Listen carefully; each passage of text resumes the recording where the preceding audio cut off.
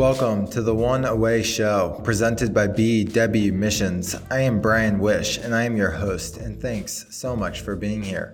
On this show, I sit down with compelling entrepreneurs, authors, and rising leaders to talk through their most transformative relationships, experiences, and epiphanies. Curated with entrepreneurial leaders in mind, we'll dig into these finite moments in people's lives and understand how they helped set their path forward.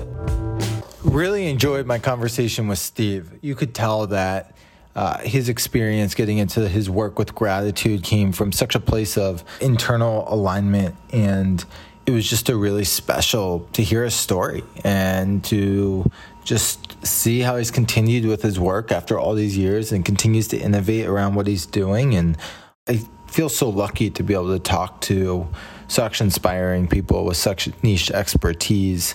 And I think gratitude's such an important topic, right? To help corporate leaders, to help anyone understand what gratitude means and how to apply it to their life. I think it's such an abstract concept at times until perhaps you hit a hard moment and you realize how to have that attitude of gratitude and see the silver linings in things, even when things are hard.